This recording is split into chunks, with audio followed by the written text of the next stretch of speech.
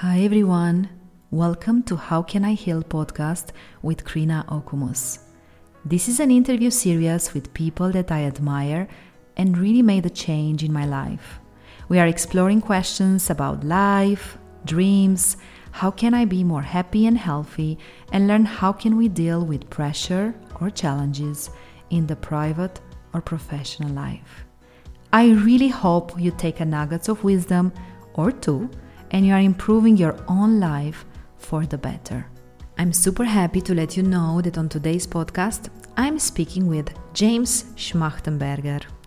James is a successful serial entrepreneur with a lifelong focus on using business and innovation to effect large-scale change for the benefit of humanity. Throughout his career, he created several companies in natural and integrative medicine, wrote legislation to improve prohibitionary laws, produced award-winning documentaries, and founded some of the top companies in education, cannabis, and human performance. Be kind to yourself.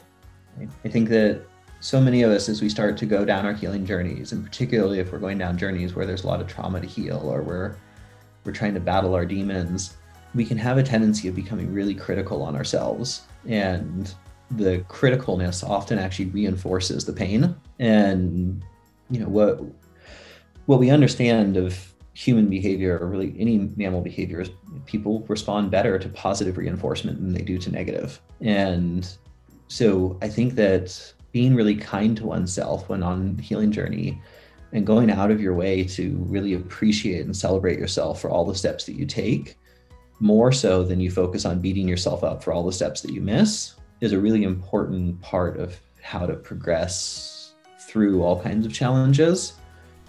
And now, let's get to my conversation with the amazing James Schmachtenberger. Hello, James. Thank you so much for taking time for me today. Hey, Krina. Thank you for having me on today. First thing, I have to tell you something that maybe it will shock many, but they will understand probably at the end of the interview. If I would not be married, I will definitely ask you to marry me as soon as possible. And I'm sure many of the listeners will understand why at the end of the interview. That might be the best intro I've ever had for a podcast. Our listeners, they will understand more. So I will make everyone curious why. But let's start with the beginning, a little bit of the beginning. And let's go back with when you were 10 years old and when you were really interested to find solutions about problems in the world. Can you tell us a little bit more about your life back then? Yeah, happy to. So, I was very fortunate to have a pretty weird upbringing, but for the most part, weird in very good ways. My parents, when they had my brother and I, being a parent became a very deep calling for them, and it was something that they wanted to really devote to. And in the sort of inquiry process of how do we become great parents, they looked around and they said, well, we don't actually see any models that are interesting. Everything that people are doing seems to be somewhat damaging and doesn't carry the uniquenesses of children through. So we're basically going to treat parenting as an experiment. And we're going to try a bunch of things that no one's ever done before and hope that some of it works. So that was kind of the tone for my child. And obviously lucky. Like with any kind of experimentation, absolutely. To have such a cool approaches gave me a just really unique set of experiences where for one, they always wanted us to have a very deep understanding of the world from a lot of different perspectives.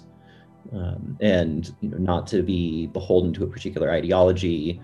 And so very early on in life, my parents started introducing us to various different religions. And my dad was more oriented, were there pieces that seemed dogmatic?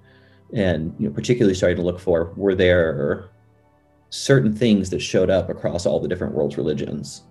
And if so, is that indicative of them actually being fundamental truths? Right? And so that was a particular lens and experience we got to have. And then as part of that process of becoming sort of increasingly aware of different religions, cultures, people, and what the similarities are, what the differences are, what creates conflict, then that started to open the door to wanting to do things about it. And so at a pretty young age, got the opportunity to start getting involved in different nonprofits. And it's like, I think it was about 10 years old, I started doing door-to-door fundraising for Greenpeace. And, and that was a really formative experience for me. So you were basically just knocking on the door of people and you were trying to raise money for the foundation?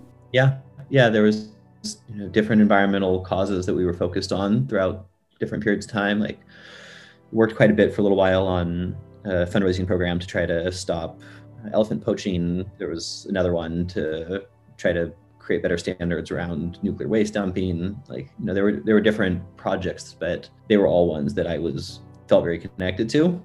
And so at 10, technically I couldn't do that on my own. So like either my mom or dad would be there and they would just sort of like stand at the sidewalk and let me walk up to knock and have the conversation.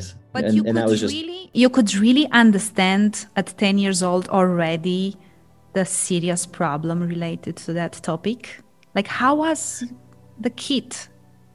James as a child seeing that part? I'm asking you this because I have a almost 8 years old little girl and I would love that she will do that. I'm just curious, how did you see that during that time? I actually had a pretty substantial understanding of a lot of the problems. Obviously at 10, there are things that I couldn't really grasp and I couldn't fully make sense of the complexity of issues and how and why they would arise. But I could still understand them enough to be really moved by them.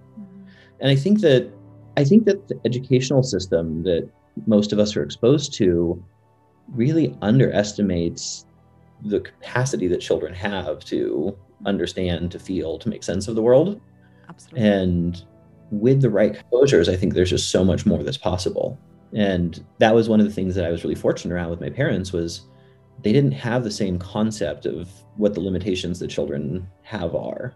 And so I got exposed to a lot of things that were way past my years in terms of any kind of reasonable standard, but they actually had an impact and ended up shaping a lot of who I am. Like, a good example for me was when I was about 4.5, 5 years old, my mom decided to become a vegetarian and my dad didn't.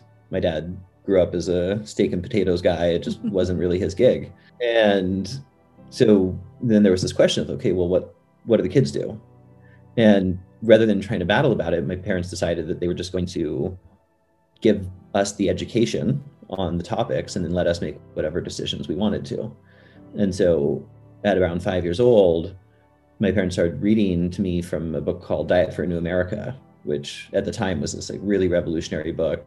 It was the heir to Baskin-Robbins throne who decided not to take it because of the implications of animal agriculture.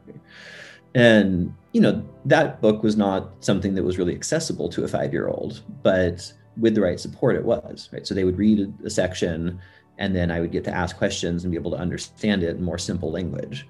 And, so there I started to get this understanding of the environmental impacts of my choices. And I was like, oh, okay. So I don't want to do that anymore. Right. And so at 5 years old, I made a decision to become a vegetarian. And it was like, and you are still a vegetarian, James? Yeah, I have been ever since. That's impressive. I think that people are just capable of a lot more than the world gives them credit for, regardless of age, but I think particularly as children. And then I think what happens as children is so formative to what we believe about ourselves when we become adults and what we think that we're able to do or not able to do. Yes, I truly believe in that. And actually you touch one of the topic that you actually had a very beautiful TED talk that I will make sure to tag it on the podcast. It's actually one of the topic that I'm really fascinated as well about empathy. And I see that into the schools, and really I can really compare the schools, the US schools and some private US schools actually, and then the public school in Switzerland, where empathy is completely not a topic. The most important thing for the kids, for the school, is that the kids are very good in the language and in the mathematics. No empathy. Yeah, I think any place where people are intentionally teaching empathy is extraordinary. It's definitely not common within most educational systems I'm familiar with. It's not a primary topic matter, probably because it's not as quantifiable as a lot of the sciences are, right? It's harder to define and measure empathy. To me, empathy is essentially the solution to how we fix most of the world's problems. There's so many different things that are going wrong in the world, and one of the core common threads across all of them is that they're the result of human behavior, and the things that we do as humans is largely from a place of extreme disconnect, right? We don't understand where our food comes from, where all the different things that we purchase come from. We don't understand what the implications of those are. And in not understanding, we also don't care as much because we don't have a connection to it. And a lot of that has, to a large extent, been engineered, right? Many of the things that support our sort of standard way of living have all kinds of challenges associated with them, whether it's human rights violations or environmental breakdown. And so a lot of the larger businesses that work in those things are able to sort of hide most of the damage associated, which then doesn't give people an opportunity to see what's happening and to care. And I believe that a deep focus on increasing empathy and having people be able to better not only understand the experience of others, other people, animals, the planet, etc., but being able to actually put themselves in the experience of the other and to feel what they feel. When you really feel what another person feels, it's almost impossible, in my experience, to not be motivated by it, to want to do something to support, whether it's in a positive or negative light. Right? If they're suffering, there's this sort of intrinsic impulse to want to lean in and to help support, to help take care. And if they're in a really great place, then it's contagious. And then there's a desire to lean in and celebrate together. Either way, it creates a positive forward movement. And so, I've believed for a long time that a heavy focus on empathy, and not only in childhood education, but in helping the full population be able to dive deeper into feeling and understanding the experiences of others, is essentially the primary path forward, where we then start to intrinsically make better decisions across all the different things we do in the world, because we have a connection to what the impact actually is. So, for example, for our friends that they are listening now, and they want to be part of this, let's call it movement, what they should do, how they should start to understand more about how to become empathic.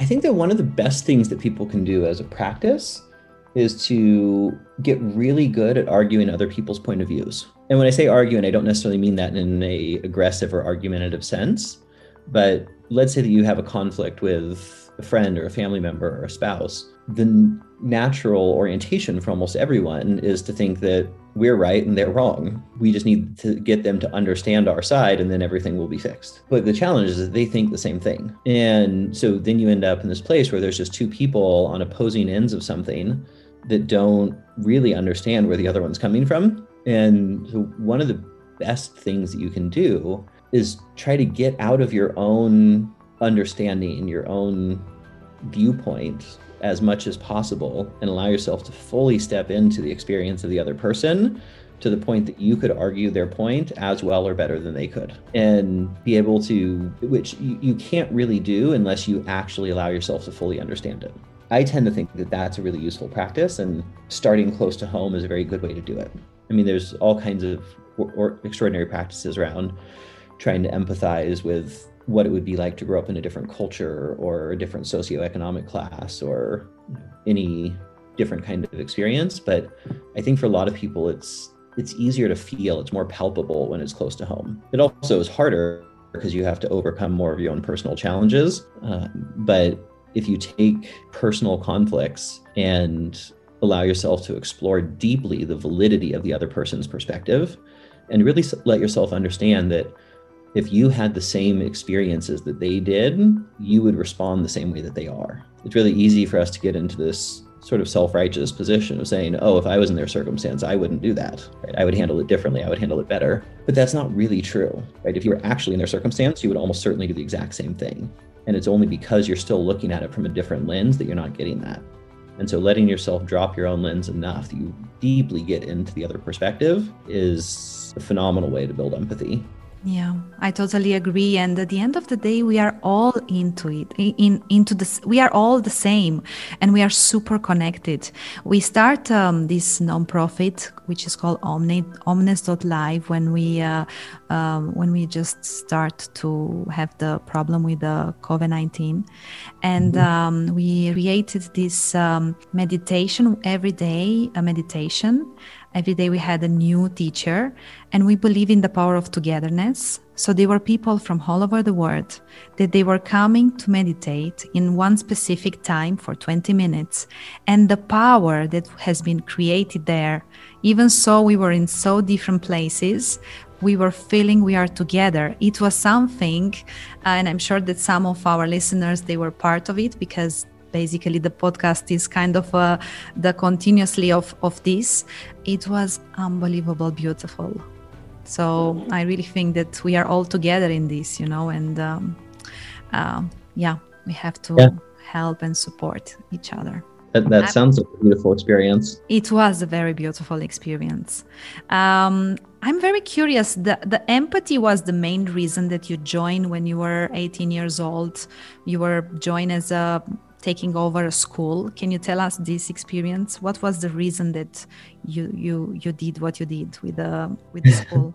Was it the empathy there, or what was the main reason? Empathy is definitely something that I learned very deeply as being part of that school. I don't know if it was necessarily the primary driver in leaning into it. Empathy, I think, as a cognitive framework, it's something that came a little bit later on in life for me. And around the time that I joined the school I was largely just focused on my own personal healing. And I was deeply inspired by the sort of profound healing and cathartic experiences I was seeing other people have. And I wanted to be part of that.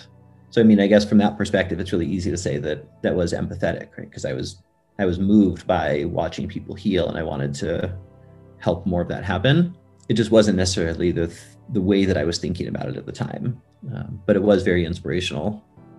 And yeah, that was an experience that very much shaped my life. I started at this school that taught alternative medicine and psychology, and was right around the time that I was graduating.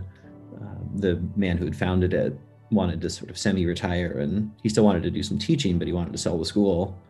And so, and I was 18 at the time, so I ended up raising some money and buying the school from him, and just sort of diving into the deep end, right? I mean, at 18, I didn't have anywhere near the skill set or maturity to actually run an organization like that. But there was just so much passion that I was willing to do whatever it took. And yeah, I then spent almost 10 years there running the school, and over time doing deeper and deeper trainings around different aspects of sort of alternative psychology, and then started to teach courses in it. Thinking back on it, the fundamentals of that school actually were very tied to empathy. The motto that we had for the school was "Heal or Heal Thyself." Wow. It was this idea that you can't really help take someone to a place that you haven't been before. And if you haven't gotten comfortable breaking down, if you haven't gotten comfortable having really profound cathartic type of healing experiences, you're not going to have the emotional bandwidth and wherewithal to take other people into those domains, because they can be very vulnerable, very scary. And so, we were thinking of it from more of like an educational perspective, but really what that is say, doing your own healing work, taking yourself into those own places allows you to understand and feel those experiences in others in a whole new way, which really is the basis of empathy. Yeah. And it was a school for all different kind of ages? Yeah, I mean, it was for adult education. So we were teaching courses that allowed people to become certified as massage therapists and holistic health practitioners and nutritionists and things like that. But more than other schools in that space, we had a very, very heavy focus in different forms of alternative psychology and deep underlying healing work. And that was I mean, I was interested in all the different aspects, but that was definitely the area that I was the most drawn to, and still am, even though it's not necessarily as much a part of my day-to-day life the way that it was previously. But it's still there. I wanted to ask, what is now happening with the school? Are you still keep an eye on the school, or what is happening now with the school? No, I ended up selling the school in 2010. Unfortunately, it didn't last much longer. The people who purchased it started to make a lot of changes really quickly, and the student body sort of lost interest, and the school ended up unfortunately closing, which was a tough experience for me because it was a place that I loved deeply and easily could have stayed for many more years. I just sort of hit a point where it felt like my next phase of evolution was to move elsewhere. But yeah, unfortunately, the school doesn't exist anymore, although a lot of the connections that were built there still do, even though it's many years later. I still have a number of very close friends who I developed from the school, and it's also a beautiful experience to get to watch how many of the people who went through courses together are still best friends and, often still work together in healing practices, because it is just so profoundly bonding when you go through those types of deep healing practices together. So beautiful. I'm very curious, now moving a little bit further, what made you to decide to use the medium of film to get to the message out about medical cannabis? If we can move for next. Yeah. So when I sold the school, I moved into the cannabis industry, and I ended up starting a dispensary back in, actually just a little before I sold the school. So in 2009, things were very different back then. There was still much, much more stigma around the dangers of cannabis. And, and I ended up having this really compelling experience when I first got into the space, because I had all of these patients that were coming in, and, there were clearly people who didn't really need it from a medical perspective, but I was shocked at how many people actually did. And just over and over again, I had people come in who were, in some cases, in life and death situations, right? Like using cannabis actually saved their life because it was uniquely positioned for whatever their disorder was. But the more common thing was quality of life, right? There were a lot of people that had severe injuries and were on extremely high doses of Oxycontin and Percocet and all these really powerful pain meds. And we were able to help get them either reduce or come off of the pain meds and use cannabis instead, which not only improved their health a lot, but I remember one man who had a severe car accident, had a number of vertebrae fused, had been on huge amounts of pain meds. And over the course of a few months, we got him off. And he was this big burly dude, and he walked into the office and he started crying. And he shared with me, he's like, for the last 3 years, my life has felt like I was in a fog. And I would pick up my children and I would try to play with them, and I couldn't feel. And now I can feel. Now I can appreciate the beauty in my children's eyes. And, so I was seeing all these profound experiences. And then these same people were terrified to let anyone in their world know that they were using cannabis, because they didn't want to get fired or go to prison or get disowned. So I was just like, wow, this is wrong, right? You can't have something that's able to help people this much and have it be something that they're terrified will break down their life because of misunderstandings. And so I felt compelled to try to improve the understanding. And as I started to look at a lot of the educational materials that were out there at the time, there just wasn't anything that seemed like it was hitting the right message. There was some great medical journals, but those were way too technical, and most people weren't going to bother to read them. And if they did, they probably wouldn't understand most of it. And then there was a bunch of, documentaries out there that actually had some good information, but they didn't have the right view, right? Like it was a bunch of people with dreadlocks and tattoos sharing about the medical effects, and that's okay for a certain audience, but it's not when you're trying to appeal to the masses. And so I realized that there was just a necessity to be able to provide high quality, highly legitimized information from the kinds of sources where no one could question the validity. And so we ended up deciding to produce a documentary that basically only featured tenured research professors at major universities who had been hired by the federal government to do studies on cannabis. And in most circumstances, they were actually hired to study the negative effects. And inevitably, what the research showed was that whatever negative effect they thought was going to happen wasn't there. And instead, there was meaningful positive effects. And so these people who were like real researchers had flipped their position based on the data. And so honestly, the documentary is a little dull because it's mostly talking head researchers, but it served a really important role at that time It was needed. Mm-hmm. Yeah, because it took a lot of people who were either anti-cannabis or were sort of on the fence and didn't understand, and it provided the information in a way that was compelling and it actually changed their positions. And it did it at a large enough scale that we started to see a lot of momentum following that around other quality education pieces coming out, and then a pretty rapid change in the pace of laws developing.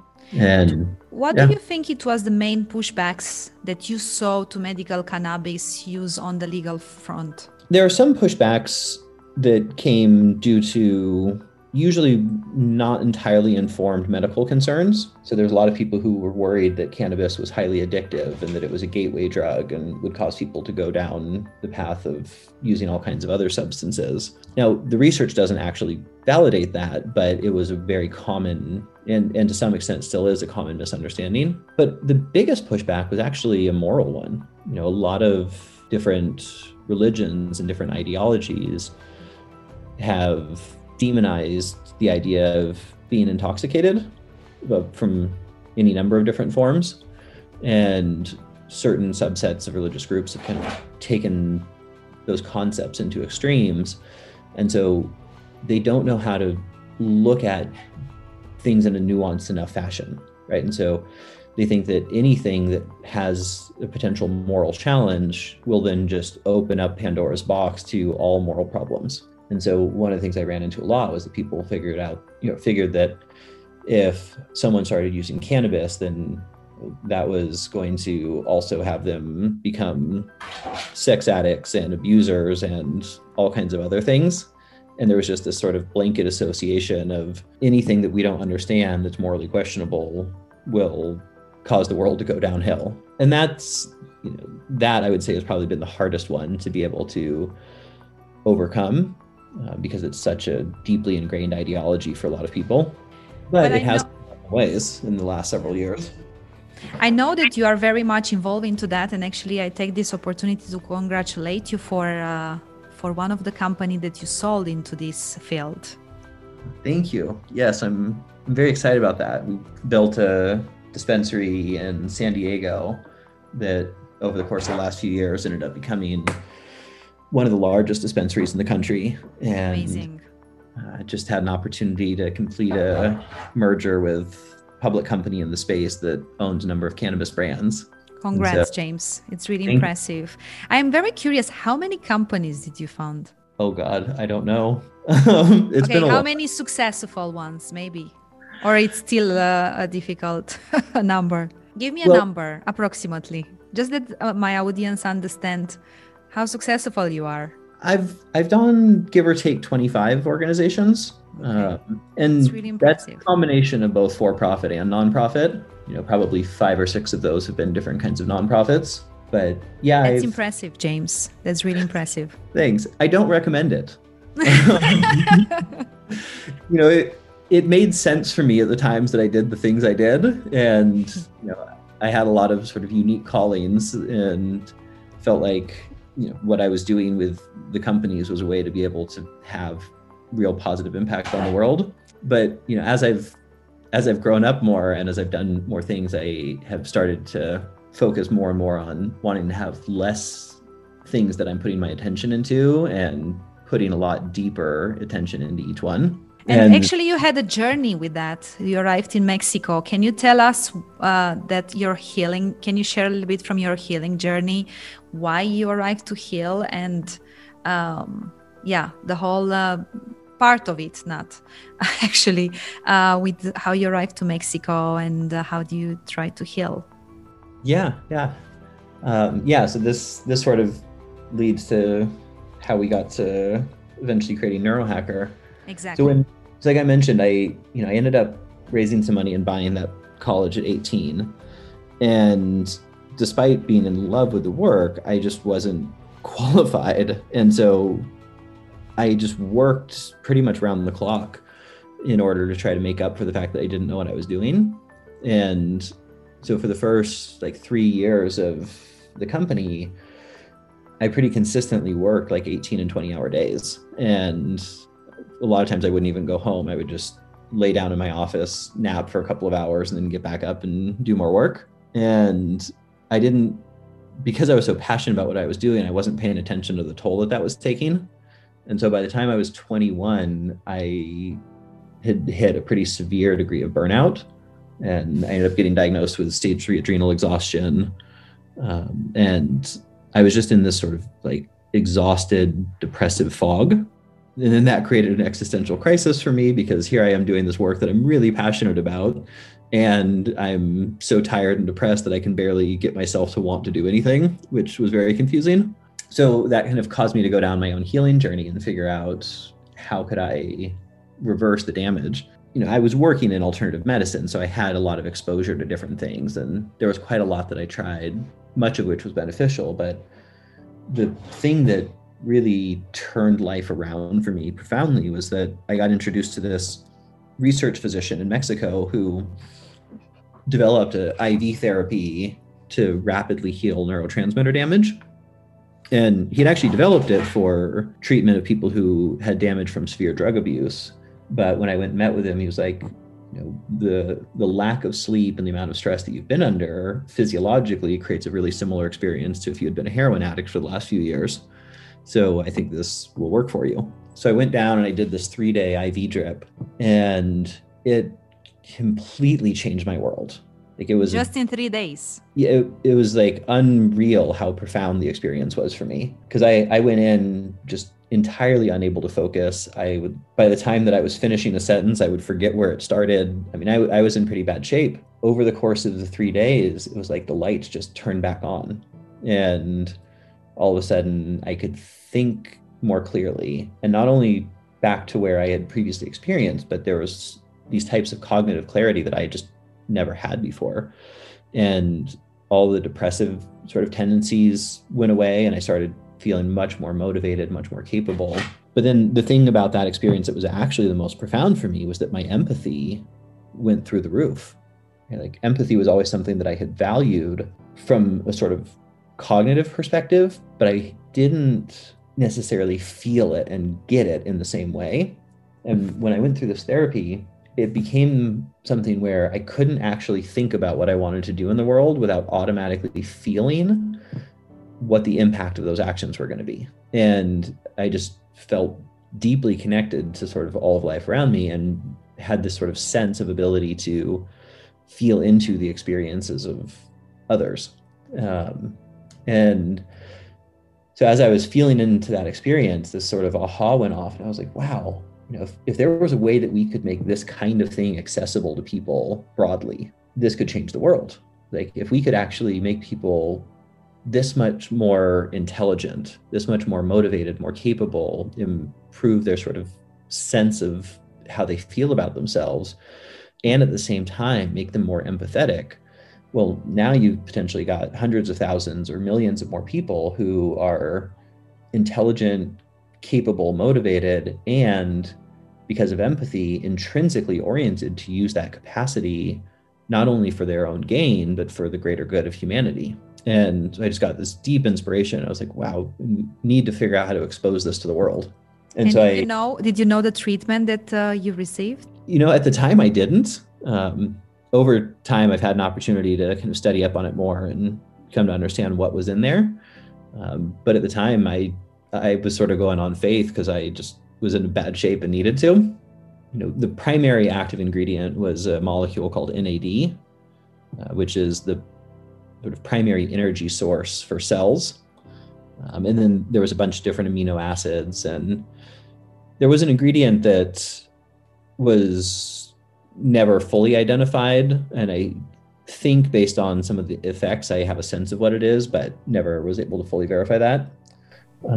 Because a doctor died after quite a short time. No, this Yeah. is one of the So reasons. yeah, when I got that inspiration to say, like, we need to make this accessible to everybody, I went and sat down with the doctor who had created it, and I was like, can I partner with you? I want to open clinics all over the world. We'll have a for-profit arm that will fund a non-profit arm for the people who can't afford it. And and he was a really beautiful man who had developed this from a place of deep caring. So he was like, yeah, this sounds great. We started working on it, and just a few weeks later, he got a severe case of pneumonia and passed away. Unfortunately, most of his research went away with him. A lot of it wasn't fully documented or fully accessible. And so I still had this inspiration, but now I didn't have a way to do it. I talked to all kinds of neuroscientists and biologists and chemists and everyone that I could find. And I told them about this sort of grand idea that I had. And I was like, could you make the chemistry work? And everyone was like, it's a beautiful concept, but you're just asking for too much. It's not possible. And so it took a long time before things actually started to materialize. How many? How long? Like, how many years? Right after that experience, I probably spent a year or two traveling around trying to find scientists that could help. And then I ended up putting it on the back burner because I just wasn't getting anywhere. And it wasn't until 6 years ago, so there was probably a 8-year gap or so between. But about 6 years ago, I was at Burning Man, and I was doing acid and went by myself out into the deep desert and was basically having a sort of vision quest. And I got this profound sort of re-inspiration that came through that said, this idea that you had is too important not to do. Whatever it takes, find a way. And on the drive home from Burning Man, I started to share this inspiration with my brother. And when he really got the scope of what it was that I was talking about and how profound of a potential change agent it could be, he was like, okay, I'll partner with you. Him partnering with me is what made the science real.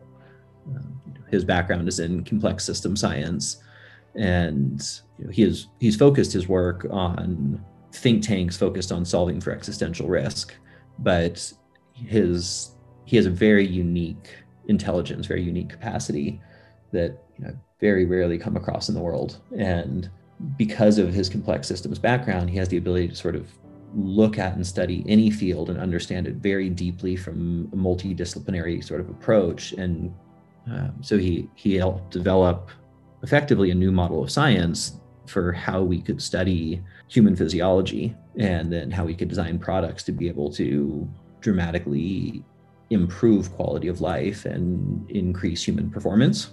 And so we spent about 2 years doing full-time R&D before we came out with the first product that we felt like was of sufficient quality to be worth putting out into the world. It's not the same kind of impact that the IV treatment was, because it's basically impossible to do that without intravenous work, but we were able to create something that really was profound, that had people having significant improvements in all types of cognitive function, that had people reporting being more motivated, more capable, more present, and a lot of people talking about feeling more empathetic.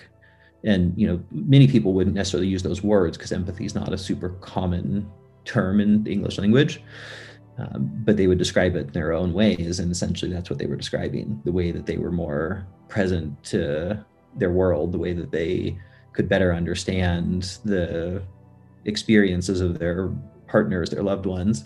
Yeah, so that was basically the birth of Neurohacker, was this impulse to see if with the right kinds of chemistry approach, could we create something that would allow people to have a significantly improved subjective experience of life, to feel better about themselves, more motivated, more intelligent, and to have people be more present and more empathetic at the same time.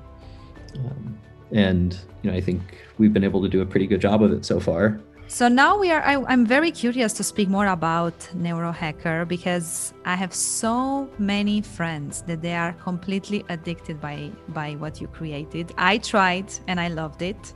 I actually discovered that you have the Qualia Mind caffeine free. and I love knowing that. So basically, first question, what is the difference between nootropics and vitamins?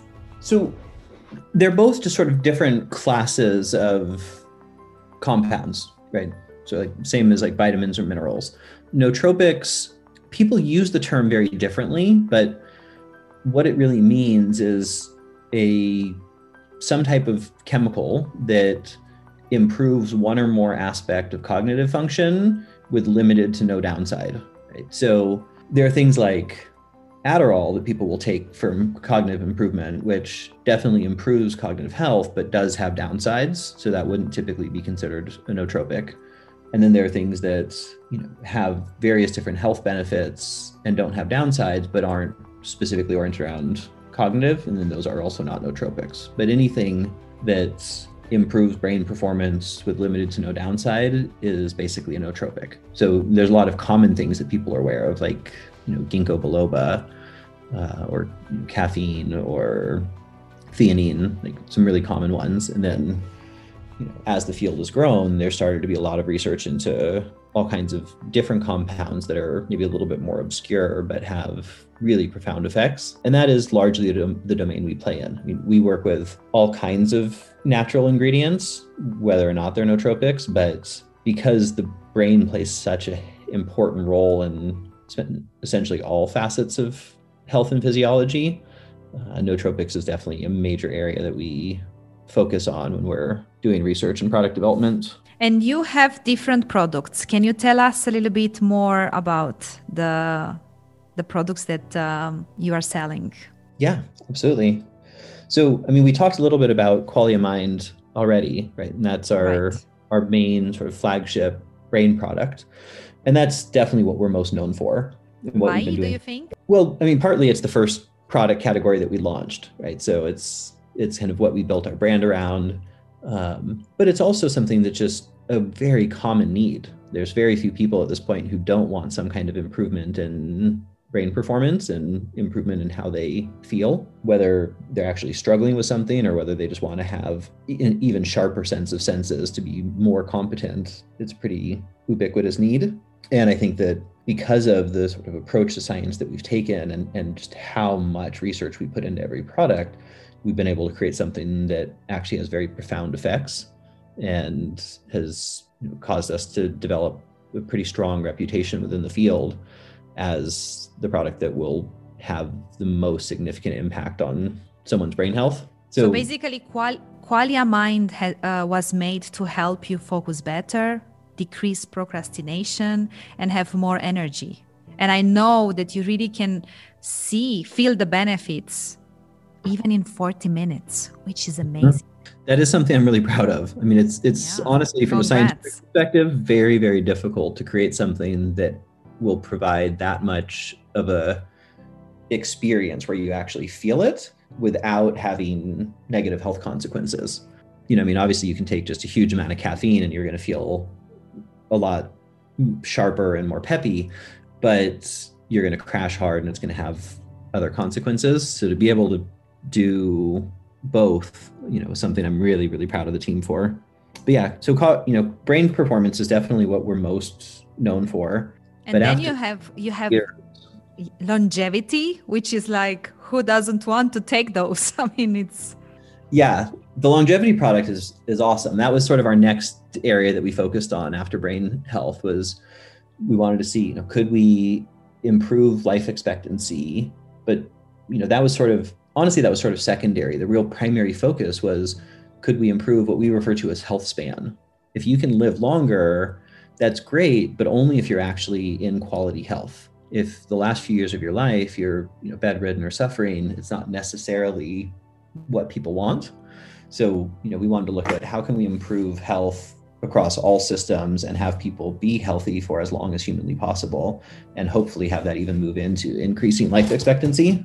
And so there we took an approach at basically trying to improve cellular health so that we were improving things from the most fundamental level. So that product is oriented around increasing the amount of energy that cells produce and increasing cellular metabolism. And as a result, it has broad positive effects on pretty much every system human physiology.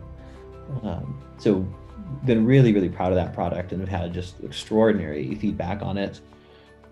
Just recently had an opportunity to complete a pilot study that was very promising and has got us excited to tee up several more studies on the product. And then after longevity, we moved into a focus on sleep. And so we have a product that we launched a little under a year ago called Qualia Night. And it's a very different approach to sleep. Yeah, you have to tell me, because sleep is such an important topic, and it's so like we all love this topic, and I think it's really in trend, let's say like that. And I'm happy to see that. But tell me more about that, because it's super interesting.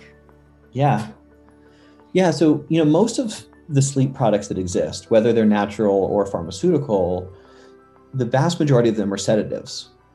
So it's something that you take right before bed, and it's designed to sort of help knock you out so that you get more time of sleep. And there are times where that's a really important approach, but that wasn't really our focus at all. So in our product, there's no sedatives, and you don't take it right before bed. You actually take it around dinner time, a few hours prior to bed. And what it's designed to do is to improve the quality of your sleep, right? So there we're aiming for not necessarily increasing the number of hours, but increasing the amount of restoration that occurs during sleep. I have to say that product has changed my life pretty profoundly, because as a serial entrepreneur who has ran anywhere from like 3 to 8 companies at a time for most of my adult life, I have had a lot of sleep issues.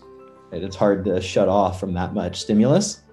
And since I've started taking Qualia Night, I actually at this point do sleep more hours than I used to. But more important than that was that even when I didn't extend the number of hours, I just woke up feeling so much more refreshed and more aware, and just caused my whole next day to go phenomenally better. And now that I've had the opportunity to be on the product for several months, it's really been a profound change in my quality of life. Yeah, I think sleep is so important, and it's really impressive what this Qualia Night it's called, right? Yeah, Qualia Night. It's give clean, lasting energy, enhance mental and athletic performance, boost memory and productivity, promote alertness and focus. Then you have immunity as well, which is super, very important topic for us now, especially. Yeah, that's one of the more recent products that we've developed.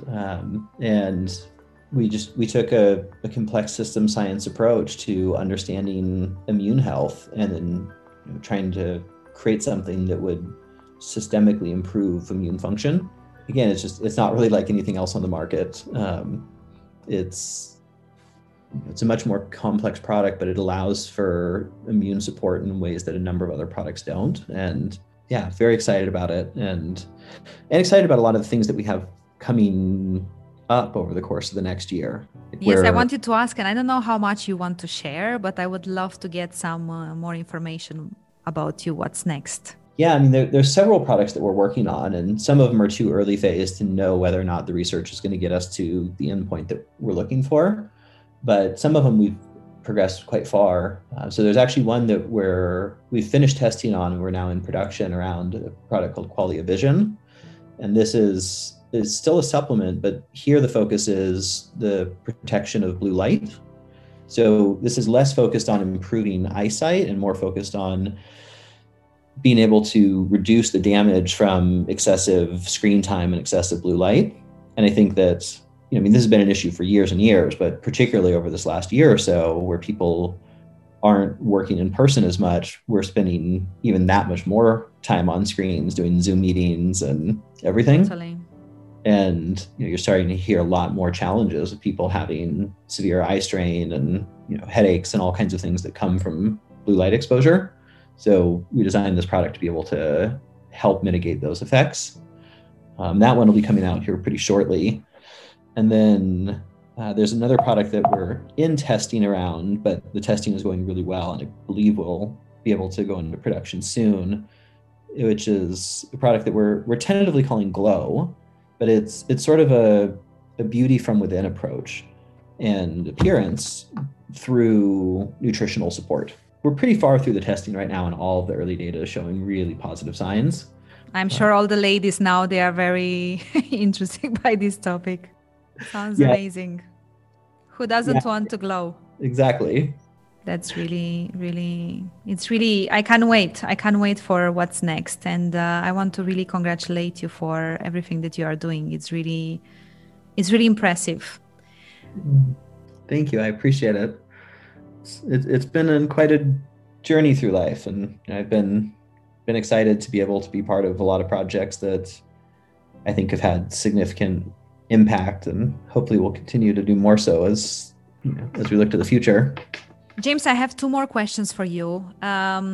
First one, I know that we spoke about sleep, but I'm very curious. At the beginning of our discussion, I saw that you are wearing Oura Ring.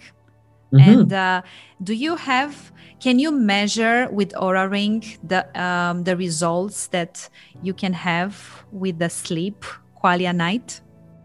I think the answer is yes. I can't say so definitively at this point. We're actually exploring the idea of trying to incorporate Oura Ring into an upcoming study. That would be super interesting.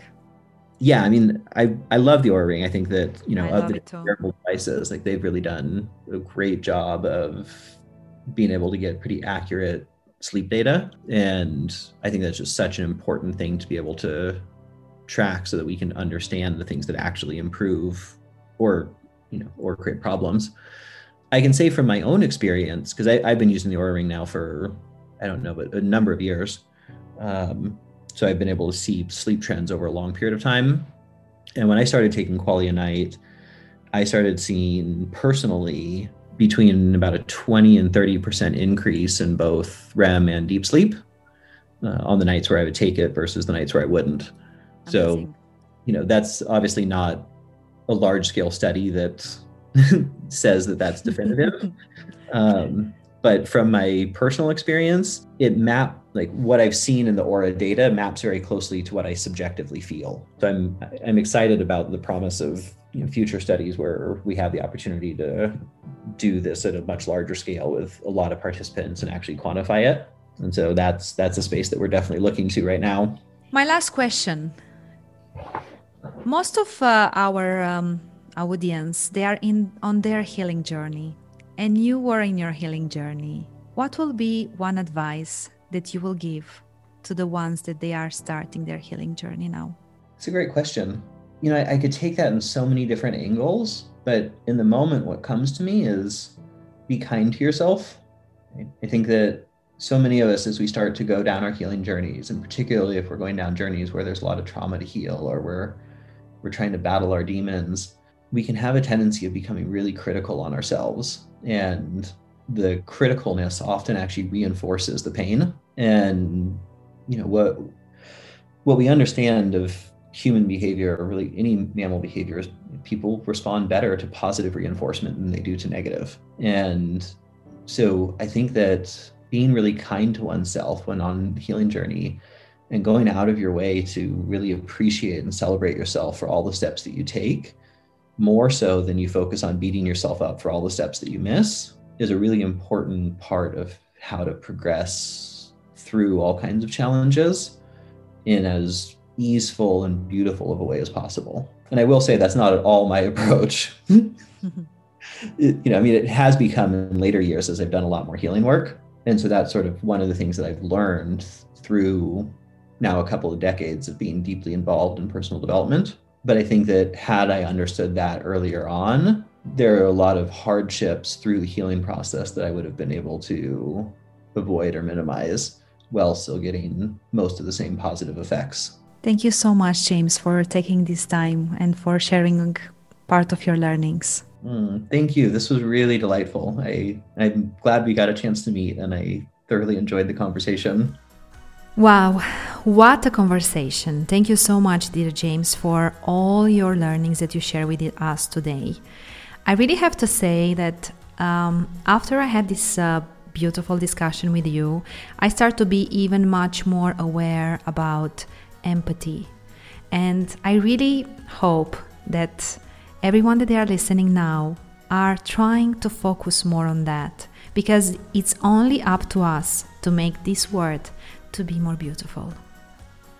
For more inspiring interviews, head it over on Spotify, Google Podcast, iTunes, or wherever you are listening now. I have more surprises coming soon.